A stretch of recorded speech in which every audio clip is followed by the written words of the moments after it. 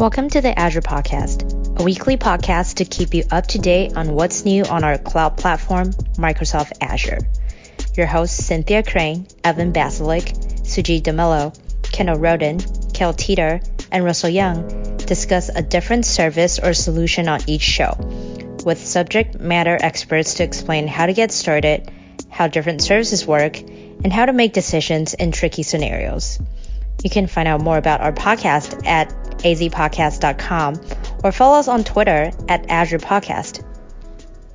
Well, welcome back to the Azure Podcast. This is episode number 466, being recorded on the 6th of July, 2023, with special guest Linda Shear. I'm Sujit, and on Teams with me, we have Russell and our special guest Linda. We're going to get to in just a minute to talk about a topic that is very, very on top of mind of everybody today, including our listeners. And so we're going to get to that in just a minute. But before that, we'll cover just a couple of items, or maybe just one item. What do we got in the news items here? Russell, I have one, so I'll cover that.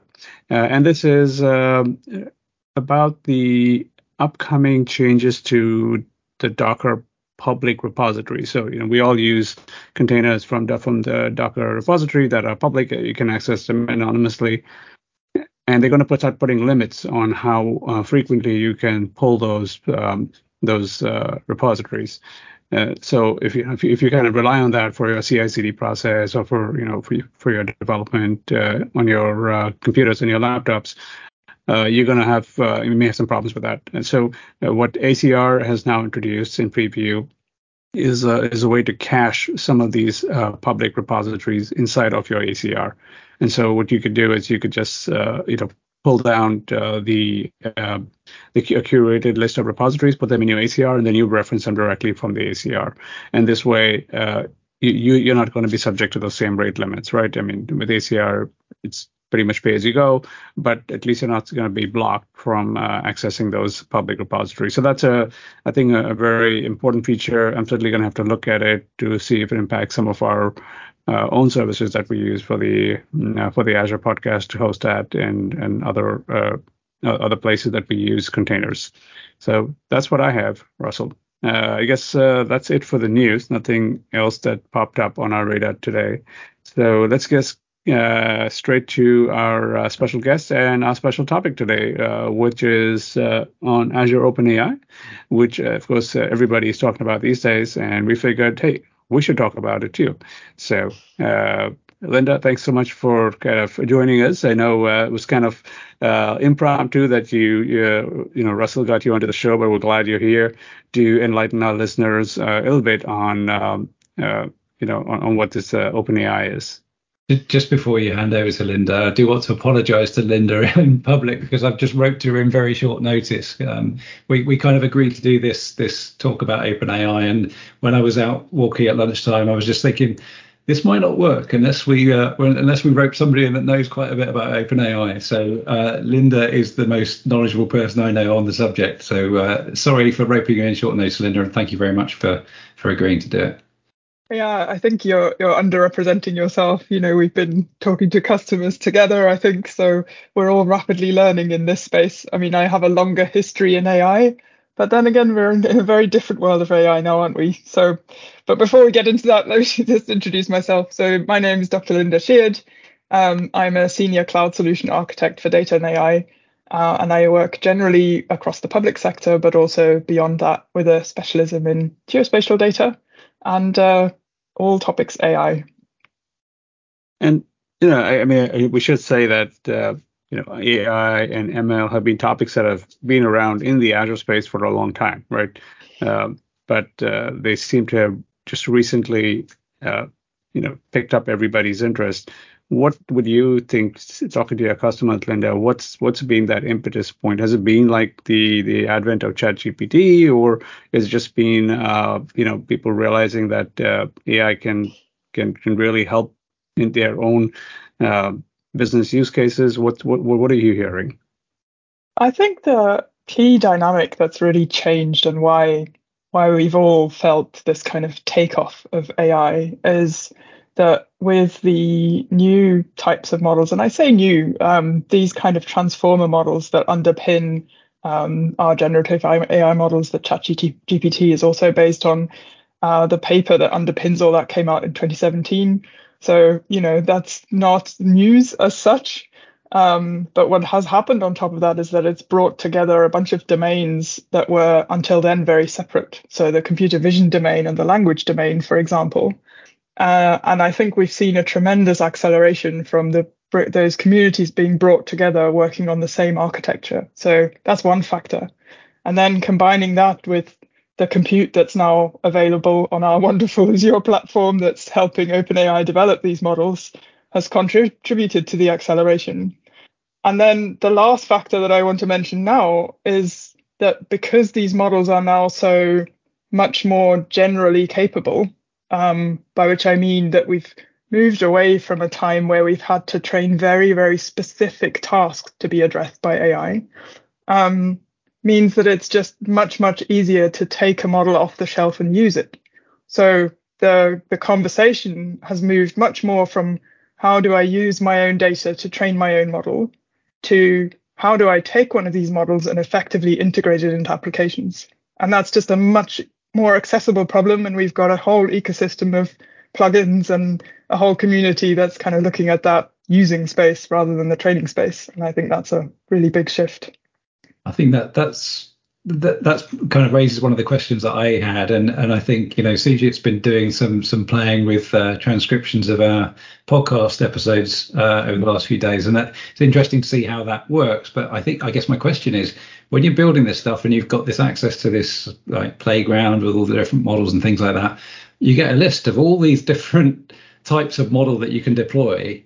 Where do I start? How do I start learning which ones I should be using for what use case? Because it's just I don't know, and the results we're having with some of the questions we've been asking haven't been strictly very, very good. And I think it's down to the way that we've chosen the model or not trained it or what have you. We've just basically shoved a load of data at it and said go and do this. Possibly, yeah. So that's interesting. So I think maybe what I should say is I guess you've used the add your data feature in OpenAI. You bring your own data preview. That's right. If you go, yeah. So one thing that's really important to understand about that is that that's a pattern. We call it the retrieval augmented generation pattern. And what that actually means is you've not added your data to the model itself. And I think this is a really good point to just take one step back and remind ourselves that these models are not malleable as such. So a generative AI model is a static thing that it took an enormous amount of compute over a very long time to get to the state it is. So GPT 3.5, GPT-4, they're very large models, and they are as they are. They don't change as you're interacting with them. So the first thing you might ask yourself is, if I have a multi-turn conversation with them, how does it remember what I said before? Why can I refer to something I asked in my first question? And what does this mean? How can it hold that context? And the only way it holds that context is because actually when we talk to it, we send the conversation history in. So on every interaction, the model receives the history that it needs to know to be able to respond intelligently with that context. So that's the first thing to understand. So where does your data come in? When you're using that feature to add your data, you're actually adding your data to a knowledge store that is we used to talk about this as the bee's knees, but now I want to call it a traditional implementation of a semantic search architecture that you can also get via Azure Cognitive Search. And what that does is it allows you to use language to search your data. So if we forget OpenAI for a minute, what that would do is return you the, top X number of most relevant results for your query. And traditionally, we would have had to give you, the user, either the full list, or we would have had to pick one and tell you this is the answer to your question. But now we can provide, just like we can provide our conversation history, we can provide those search results to OpenAI as a context to the conversation that you're now having.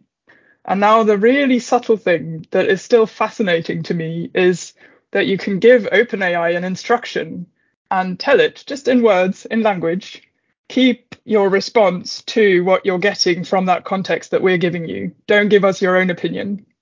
And generally, especially GPT-4 will be very good at complying with that. But none of these kind of what we call guardrails or groundings are 100% secure. So sometimes OpenAI will look at the search results and will go, that's not the best answer. And it will try and answer from its own knowledge with quite a lot of confidence. And it might come up with things that you would have never expected. Yeah, that's well put, Linda. But if I may, like maybe we should just step back a little bit in terms of explaining. And it's good that we've laid out the entire end-to-end experience, right? Which is what you've really done very well. But I want to go back for our listeners and just explain or try to understand what just the fundamental OpenAI service does today, right? If taking away search or anything else, fundamentally OpenAI just allows us to you can give it a block of text, and you can ask questions on that block of text, right? Essentially, it can reason over that text, and that is kind of the fundamental thing that it does. I mean, is that a right way to think about it, just like from a starting perspective? Because there's a lot of buzz about what OpenAI can and cannot do, and I want to make sure we're very clear that the OpenAI service does this, right? It's not like this magic kind of wand. Oh, it absolutely is a magic wand. I'm glad to hear that. No, I mean, yeah, it just, like I say, I mean, even having been in AI for a very long time, I'm continually astonished by the kind of things that you can do. And you're right. So the effect of what I described earlier is that you can have a conversation about the context, and you can ask the model to summarize those bits of text, but you can also do much more sophisticated things like ask it to extract certain pieces from that text and return them to you in a table. So there's no sort of programming going on under the hood. It's the model actually understanding what is the concept of a table. And you might have to help it with a few examples of exactly the structure that you're looking for.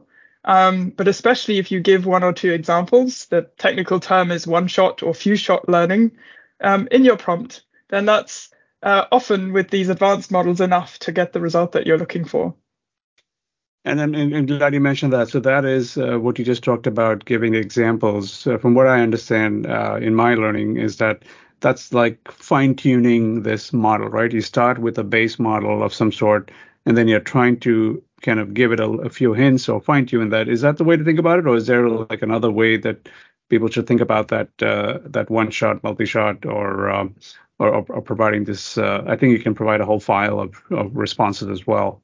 Yeah, no, you're exactly right. It's the same concept, just in terms of technically how we refer to it. We refer to fine-tuning as the one where you're giving quite a lot of examples in a file, like you said there.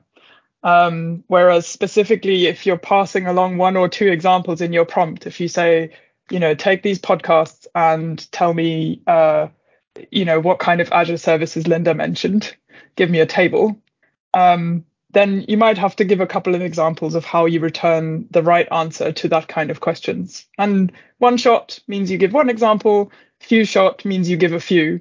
But generally, if you go from, if you go from 2 examples to 7 examples to 10 examples, you're not really improving that much. So, and really what you're just doing there is you're working on the prompt completion kind of architecture. So the model will see what it's been given before, and it will try to continue that pattern that it's seeing, or what's most statistically likely should come next. So by giving a few examples, you can influence that. If that doesn't get you to where Karak, jump in there if you want. Before we get to actual fine-tuning, which is a bit different. I'm glad you clarified that. So is that saved for future? Like, let's say I'm the one doing that prompt, right? And I provide those samples. And let's say Russell comes in to the same service and does a similar query.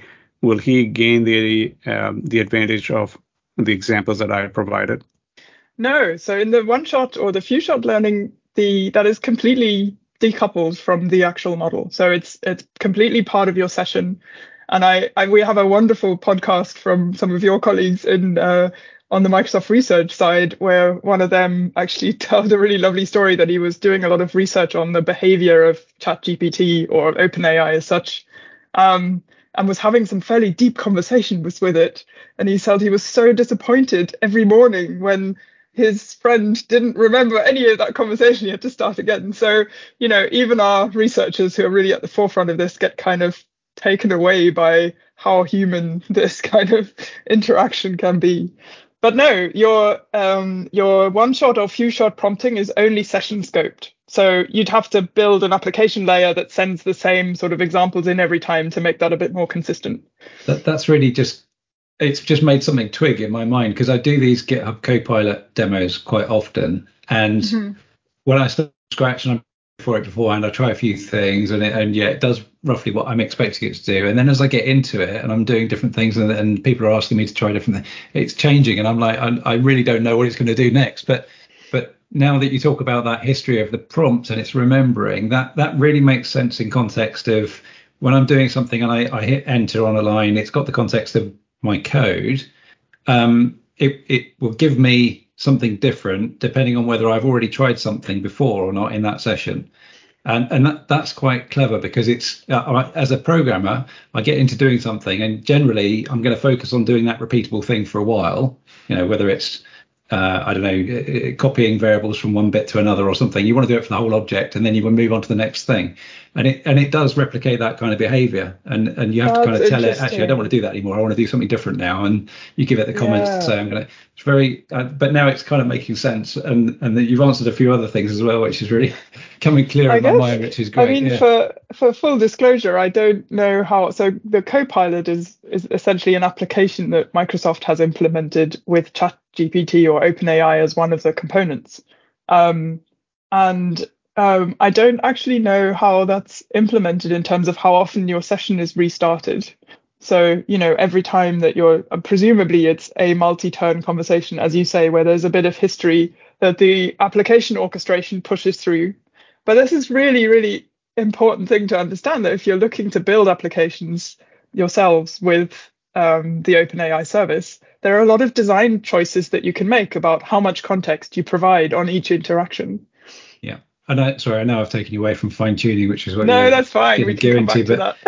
the other point was, I'd always envisaged OpenAI, and if you want to pull your own instance in, you want to have it in your subscription, it's like, okay, I'm getting a copy of that model, and then I'm making changes to it to specify. But that's not the case at all, right? You're just choosing a model that everybody's looking at, but you're adding to it and augmenting around it using cognitive services. So you are actually getting your own deployment. You are? Okay. You can. So when you're fine tuning, so this brings us to fine tuning actually. That the key thing to understand is, yes, so if you're provisioning the OpenAI service, that is provisioned in your instance. But that doesn't change the fact that when you're fine tuning, you're still not changing the model. So far we've talked about prompts where you're giving one shot, few shot context, and nothing else. So if we move on to fine tuning, that's what you do when you have a particular use case, and the few shot example doesn't quite get you there. It doesn't quite kind of adapt to your particular domain. So what you'd have to collect then, or find in your historical data, is prompt completion examples, successful prompt and completion examples, exactly the kind that you would use in a one-shot or few-shot prompt. But instead, you're providing those as separate training data, and you then trigger a one-off process that trains some additional. You can think of it almost as a wrapper that sits on top of the model. So there's some additional layers that are added to the model, and that tweak the output for you depending on that. And one of the interesting things, so this is where I don't have enough insight exactly in how that's implemented in the Azure OpenAI service. But in the general concept, if you do this with smaller LLM models, you can do this kind of thing, manually on your own compute resource if you have enough. And something that can happen there is if your fine tuning is too specific for a very specific task, then it can lead to something called catastrophic forgetting. So you actually make your model so focused on those last layers that you're kind of breaking the remembering under the hood. So sometimes it's a good idea to fine tune on a bunch of different specific task for your use case together and you get better results. So there's some really interesting dynamics that happen there. But just coming back to the practicality, your fine-tuning data is, again, purely dedicated to you. It doesn't go anywhere else. It sits in it's kept in your subscription and your instance. Okay. And yeah, thank you. That model underneath, the big model that's taken years to build and costs however many dollars it did to build it. How often does that get retrained, refreshed, updated, or does it not? Is it purely read only? Yeah, it doesn't get refreshed under the hood. So there will be different versions released. So if you look at the OpenAI service, then you'll have a list of options of things you can deploy. You mentioned earlier there's some embedding models and so on. And so it would be quite explicitly announced that there would be a new version. So I think we are on GPT version 0301 or something, the one that was released on 1st of March. And recently there was a more recent one that is released, and you would quite explicitly choose to make a new deployment and upgrade your application to point to that. And I would expect that you would actually have to really review most of your prompt engineering when you're switching to a new model. So I think that's part of the question in terms of application design, that we're in very early stages about, how do you build in backward compatibility into these things. I think these are all very new topics. Yeah, that's again, choice of model can impact performance of how quickly you get responses back and what kinds of responses you're going to get. So I guess you've got to factor that in as well. So it might not be that the latest and greatest model is the best one to go for. It might be that that's just happens to be the latest one, and the use case that you've got will be well suited to GPT 2.0 or whatever it was that was out there a long time ago. Yeah. And this is another one just to flag, GPT is one of those models that is, because it's so big, it has all this sort of multifaceted skill set. But there are slightly more specific architectures, like some of the embedding models, for example, that are really good at particular tasks, like recognizing entities. So in general, the guidance that I've heard, I haven't put this into practice, but the guidance that I've heard is that if you find that an AI use case works well with GPT-4, it's worth then doing some experiments on whether you can downgrade and kind of become specific about the particular use case that you're trying to address, and essentially save money, save resources in doing that in a lighter way. Yeah, that's one of the things that I discovered is that, as you said, there's a lot of models there when you go into the OpenAI Studio, and for the chat feature, the prompt and the response continuation, I think as they call it, to get that feature, you're going to need one of the models that typically start with the word GPT, right? And I think we're using GPT 3.5 Turbo 16K. Now, I believe there's, as you said, there's other models which have the word embedding in them. And when I was playing around with the transcripts of the podcast, I used that to create the vectors, right, for all of the input data. So taking all of those data and running it through that model for creation of the individual embeddings that could be saved into the vector database, right, which I believe is kind of the next step of what we're trying to do here, because until now, the way we've described it is that all we have is a bunch of text, and we can tell OpenAI to reason over that text by giving it all sorts of hints, prompts, continuations. It can try to learn as it goes along, but it's still got that block of text that we gave it originally. The question is, how do we get that block of text to start with, right? In the idea, that's what our customers want to know, is that I've got 10,000 records over here somewhere, and I need to search them or kind of ask questions of that of all of that information. And so you need, I think the next evolution of this is you need some sort of a search service.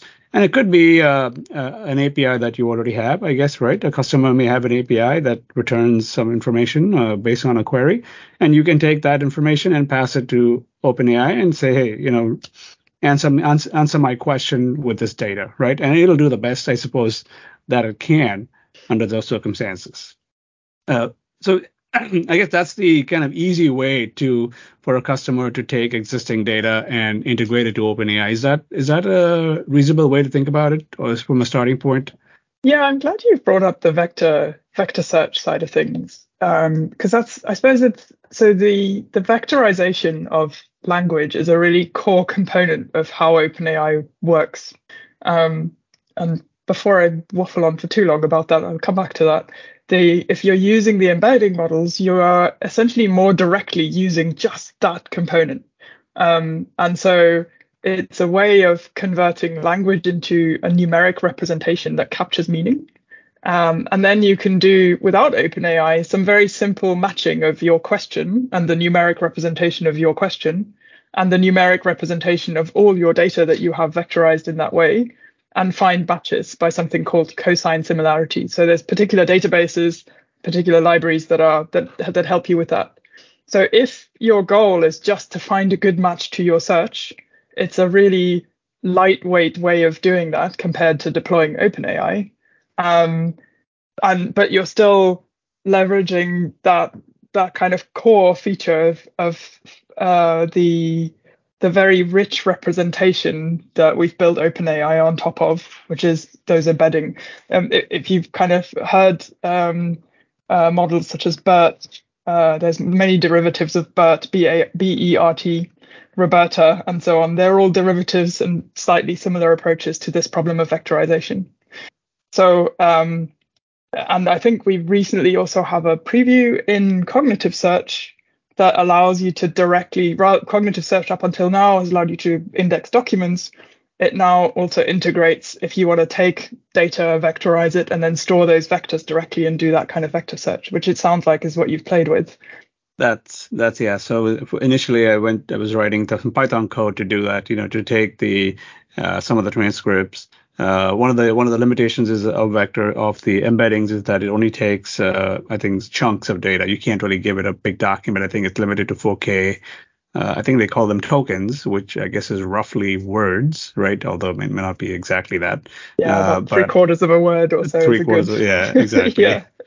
So if you have you have to kind of chunk your input, whatever input you have, into that size, and then embed it, create the embeddings, and then you can pass those embeddings onto Azure Cognitive Search feature to store them as vectors. And as you said, the advantage here is that when you do query, it'll now take the vectors that of your query, and it'll be able to find a much more meaningful match for the documents that you want. Is that the same as the semantic search feature? Because I also enable that in Azure Cognitive Search too. Is that are they both related? Like, is semantic search just by default a vector database? Gosh, that's a really good question. I'm not actually sure about all the details of how semantic search is on the API side of cognitive search, isn't it? In the cognitive search, when you create the service, you just have to enable that feature. I chose the free plan, which is 1,000 queries, 1,000 searches per month. But apparently, when you do that, that's all you have to do, and then the API will start returning different responses. Right, your search API will now return the responses that are ordered in semantic importance, right? Based on the question that you asked. It's not just blindly looking at the words that you entered. It's actually understanding the intent of what you asked for and returning the records in the correct sequence. Yeah, I mean, that's definitely based on a whole number of natural language processing of the generation before generative AI. I am certain that it will be using embeddings because exactly as you described, it's context aware of the use of a word. So if I talk about a bow, it will know whether it's related to a tree or a ship, depending on what else is going on in that sentence, as one example. But what I don't know is I don't think it is a vector similarity search where we actually do the matching on a numerical basis as opposed to basically semantic natural language processing. So there's a bit of stuff under the hood there that I don't know the right answer, so I'll refrain. From what I read, it looks like the cognitive search now supports it is a vector database. So No, it I'm does, assuming yeah. that So I'm using that when you do the query, it is doing it at least on that using the vector cosine. I don't know if it does cosine similarity, Yeah. maybe using a different Oh, kind no, of absolutely. similarity. Yeah. So that's the new feature. So the new feature is the vector search preview, I think. Okay. The semantic search has been around for a bit longer. So okay, so that's kind many of a generations overlaid on on top top of of each that. other. Yeah. Got it. Yeah. So that's what I did in the podcast transcripts. So interestingly, how OpenAI featured in very often in the whole pipeline, right? Right from the first, just transcribing all the MP3s. So just our recording today, we generally publish all the MP3s on our Azure podcast. So I wrote a Python app to take the MP3s and to use the Whisper model from OpenAI, but you run that locally on my computer. Luckily, I have a gaming computer over here, which is 8 core, because it took. Oh, Sujit, this is where I'm supposed to tell you that you can download it from Azure ML. You're just setting me up for that, aren't you? Well, it took me 3.5 days to transcribe all the episodes on my gaming computer. It ran at 99% CPU for 3.5 days, right? So this Python application just enumerated all the MP3s and kind of converted them into transcripts. Sorry, you were going to. I'll give you the floor to continue what you were going to say about Azure ML. No, that's super interesting. I mean, I love what you're talking about there because it really brings it home to listeners as well that it's not this one intelligent AI that you now use for everything, but you have to be quite creative and you have to still use your development skills to figure out how do I best use this component to achieve this particular thing, right? Exactly. Yeah. And, getting the transcripts this is some of the, I guess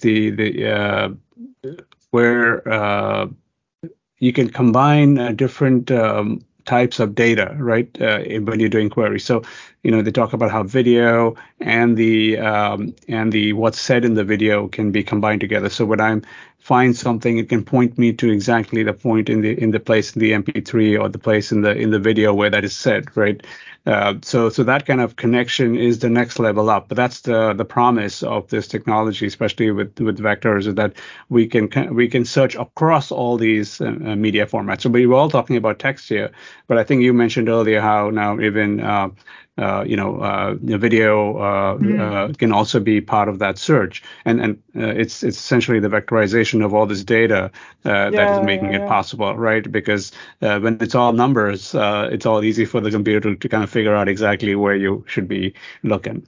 Yeah, this is actually one of the crux of these transformers that I mentioned it earlier, right? That text is coming together with imagery, and the best way to think about that is just to say that if you think about an image, we used to have convolutional neural networks that used to look at what surrounds a particular pixel to kind of get a sense of image context.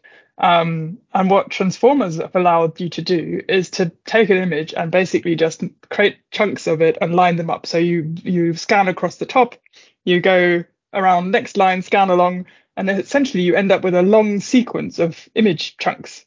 And that's a sequence, the same as a text is a sequence. But now you might say, yeah, but the text is kind of lined up as it should be, whereas the image sequence is totally scrambled now because I've got one piece of the image about 20 blocks away from where it would otherwise be next to, if you sort of imagine a scan across the image. And this is the magic of the transformers, that the model can learn relationships of what's important that are quite far away in terms of sequence. And this is why this paper was called Attention is All You Need, because the model can discover that actually for this word is here, what's actually important is really long range pattern in this text because it's actually a news article. And that's why they use these kinds of words here. And that's why it also works in images, because that block 1 and that block 20 are actually really closely related, even though they're now really far away from each other. But they, in information terms, they come from the same corner of the image. Right. So the model is able to still work with that. So you've hit exactly on the magic of why transformers are so powerful. That's very insightful. Yeah. Yeah, so so we did that first step, right, of transcribing all these now with using the Whisper models, and there were a few models I had to play around with. I used a small model. I think they have various models even in Whisper, which gave me good performance. Now I have 460 text files, right, which I uploaded to blob storage. And then the next step is to take those text files and run the embedding model on them and store them, all the generated vectors, into a vector database, right? So that's kind of, I started doing that with Python, but when I first started this process about a few weeks ago. And then right in the middle, Azure OpenAI announced this service where you can import your data, you can bring in your data directly. Basically, does everything that I was struggling to do in Python. Oh my goodness, code. that's happening all the time. It's just hard like to keep I was up. like, oh, I don't need to write code anymore. Just point to the thing. It did exactly what I was trying to do in Python code, which is took the whole data, broke it up into chunks, ran the embedding, stored the thing into the vector database, and that was it, right? I didn't have to do anything. That was kind of interesting. It took our 450 base records and created approximately 3,800 embedded records, I should say. I don't know if that's the correct term, but yeah. Amazing. Yeah, I mean that's happening all the time. You were saying earlier you downloaded the Whisper model. We recently had announced the Azure ML model catalog. So this is the interesting thing now. As you know, OpenAI is still sometimes a bit region limited depending on which kind of models you want to work with. But so much of this is flowing into some of the other services. So the OpenAI Whisper you can deploy with a click onto Azure ML Compute. So you don't have to take up your gaming laptop for days anymore. And then over the top of that, the kind of orchestration. So all of that orchestration of many different steps is also something where there's more and more tooling that is becoming available. So yeah, more stuff for us all to learn. I must say that the one area I'm hoping they would improve on in this process is that it doesn't seem to be a way to update the data feed, right? So I've given it my feed of 460 records, and it's static to 460 records. I can't, like, now we're going to add a new episode today, but there isn't any way for me to say, hey, here's another document, right? I literally have to add the document, delete the previous index, and create a brand new one with the overall. Which I'm hoping that there is essentially they're not creating an indexer in Azure Cognitive Search, right? Azure Cognitive Search has this concept of indexers, right? Then that's what they're for. They can update the index periodically. But when OpenAI creates this index into Azure Cognitive Search, it doesn't create a corresponding indexer. It's just a one-time index that it creates because it's a specialized embedding index. I think that's why. It may just be the preview period. I suspect that's something that's coming. I'm hoping. Or I think otherwise you can also have your own cognitive service instance and plug it onto that. So in your case, actually, I think that would make a lot of sense where you just create your own cognitive services instance. And when you hit the button to add your data, rather than create a new one, you select your existing one. And then you can manage that in the same way that we've managed our cognitive search instances before, so which has an API to reindex. So I think in that sense that's already possible. All right, that sounds good. I'll have to look into that. Next time, CJ, you should ask Kale if you can borrow his bit mining rigs. I'm sure he's got some some serious compute for all that stuff that he does on that side of things. So, I just want to say one thing though. I did try the transcriptions first. I tried to run them. So Azure Cognitive Speech Service, right, which has been around for a while, has got transcriptions facility. So I first started transcribing it that way, right? I said, oh yeah, I don't have to do anything. I just wrote a program to submit all the transcriptions, and it was doing it. But after about 50 or so transcriptions, it had some sort of error. I didn't remember what, but I couldn't figure out why there was an error. It turned out that it had already cost me $450 to transcribe those documents. I think I was running out of budget, which is why it stopped on my subscription. So that's when I realized, this running this compute in Azure is convenient, but it's also expensive, right? And then I said, okay, I've got the gaming laptop here, so let me run it there. It took 3.5 days, yes, but That's one of the things that surprised me around when I've been playing with the OpenAI stuff. It's actually been very, very cheap. But I am just using the basic stuff. So I'm not adding loads of indexes and stuff to it. I'm just basically deploying the models that are there and just calling, using the API to ask it, send it prompts basically and do stuff. And that doesn't seem to cost very much at all. So that was a bit of a surprise because I thought setting up my own instance was going to be, involving lots of data, lots of compute and all the rest of it, but doesn't seem to be. I will say, just in all, we like to be open about costs over here on the show, and in the using the Azure Cognitive Services feature for the semantic search, like I said, I chose the default, which is a free plan, which gives you about 1,000. The next step up is $500. So there's it will cost quite a bit if you do decide to use this more for a streamlined production service.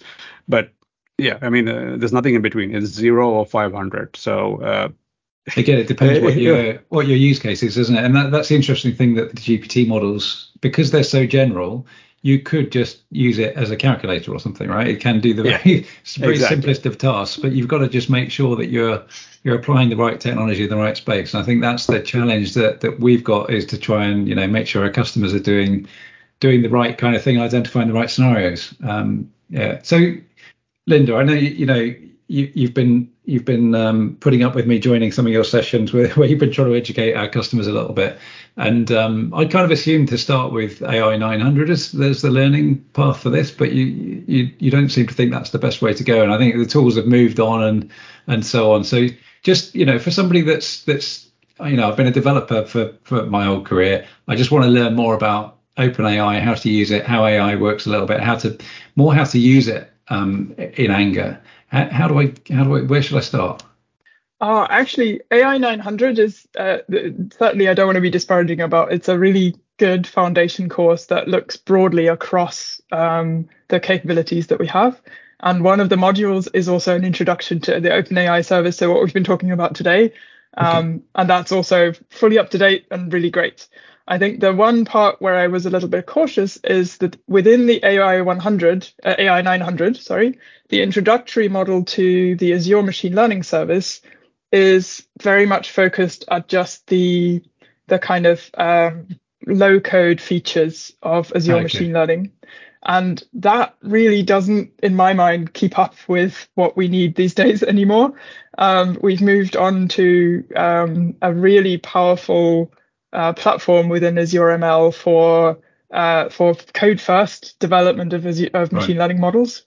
And increasingly, that also supports generative AI workflows.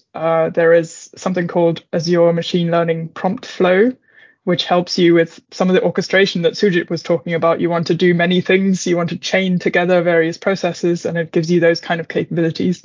So for that, I don't think there's an MS Learn module just yet. That's pretty new. But there's a nice build session that maybe we can dig out and supply to folks on this. So yeah, that was my caveat on the 900, I think. Great. So I'm glad I understand it now. Thank you.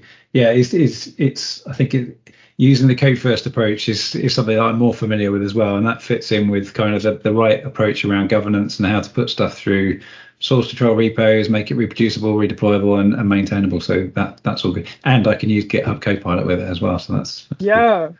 I can't live without that anymore. Nice. Yeah, for folks who want to get into the data pipelining capabilities, so we said earlier that the biggest shift, or one of the big shifts with this new AI, is that we're moving from having to train AI to having to use AI, right? And so some of the challenges then come exactly like what you were describing there, Sujit, that you can get hold of a model relatively easy. You can deploy that model relatively easily. So it's available with an API, you can call it. But now you've got a new challenge of how do you create the data pipelines to get your big data to that model at the right rate and with the right sort of scalability.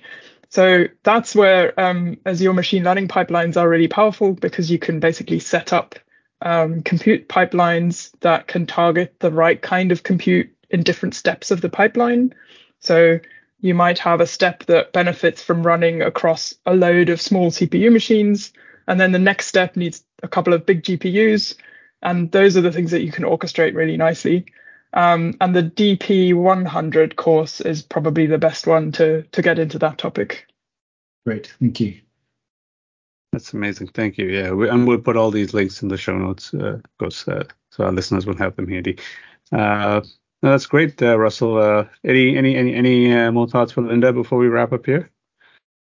I'm just curious if any of the other oddities that you've encountered. You sort of hinted at that I've explained a lot of things in your mind, Russell, but I'm curious of what sort of fun things you've encountered in talking to OpenAI. Well, it's the things I've had that have been strange have just been since playing with Sujit's implementation of OpenAI, to be fair. So I'm blaming, it's just Sujit. I'm blaming the it's just my dumb implementation. I'm blaming the playground piece. Yeah.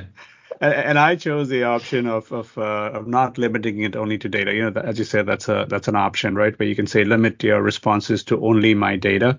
And I didn't choose that option. So I gave it the flexibility of augmenting the data because we do have a public website, we do have a feed over there. So, you know, and I think it was doing a good job of augmenting with public available information, which is a nice thing, you know, because I mean, the data that we have is not public in any way, right? We're not too concerned about it, but it's nice how it will take the data that we provided and it will take well-known sources on the internet. It referenced our podcast website very frequently in responses, it does a good job by just combining what's on augmenting what's on the internet with your own data, you know, or vice versa. Yeah, I think you're right. I think there's, you know, I think it's important to be conscious that you can never 100% protect against, even if you specify only use data that we're talking about, you can't protect around the model making different choices. We didn't really talk about temperature, which is a factor that can also affect that you don't get the same response every time that you ask the same question. I think the most important thing about all of this is that if you're building anything that uses OpenAI under the hood, is that you're really transparent with your end users of what's happening here. What is this like? What can go wrong? And just set the right expectations of how people should consume the content that you're presenting them with, and not try to pretend that it's a human. I don't know why we do that. I think we do that because over a long time, we've learned that humans are generally useful to us as an assistant, whereas machines are really annoying, you know, for help on this, press 3. But I think we should learn now that machines can be quite useful. So we might as well be transparent about the fact that they are machines and they're not humans. Yep. I think the implementation of chatbots over the last few years before this new version's come along has done more damage than good for the reputation of robots. I think you're right. Yep. That's been really interesting. Thank you very much, Linda, and thanks for joining on short notice, as I say. Thanks so much. Yeah, please feel free to share share any information with us that you think will be of interest to our listeners. We'll be happy to put them along with the show notes. Yeah, of course. It's been a pleasure. Thank you. Thank you for listening to the show. If you have any thoughts, questions, or just want to connect, find us on Twitter at Azure Podcast. Background music has been taken from ccmixer.org under the Creative Commons license. We hope you'll tune in again soon to keep learning with us.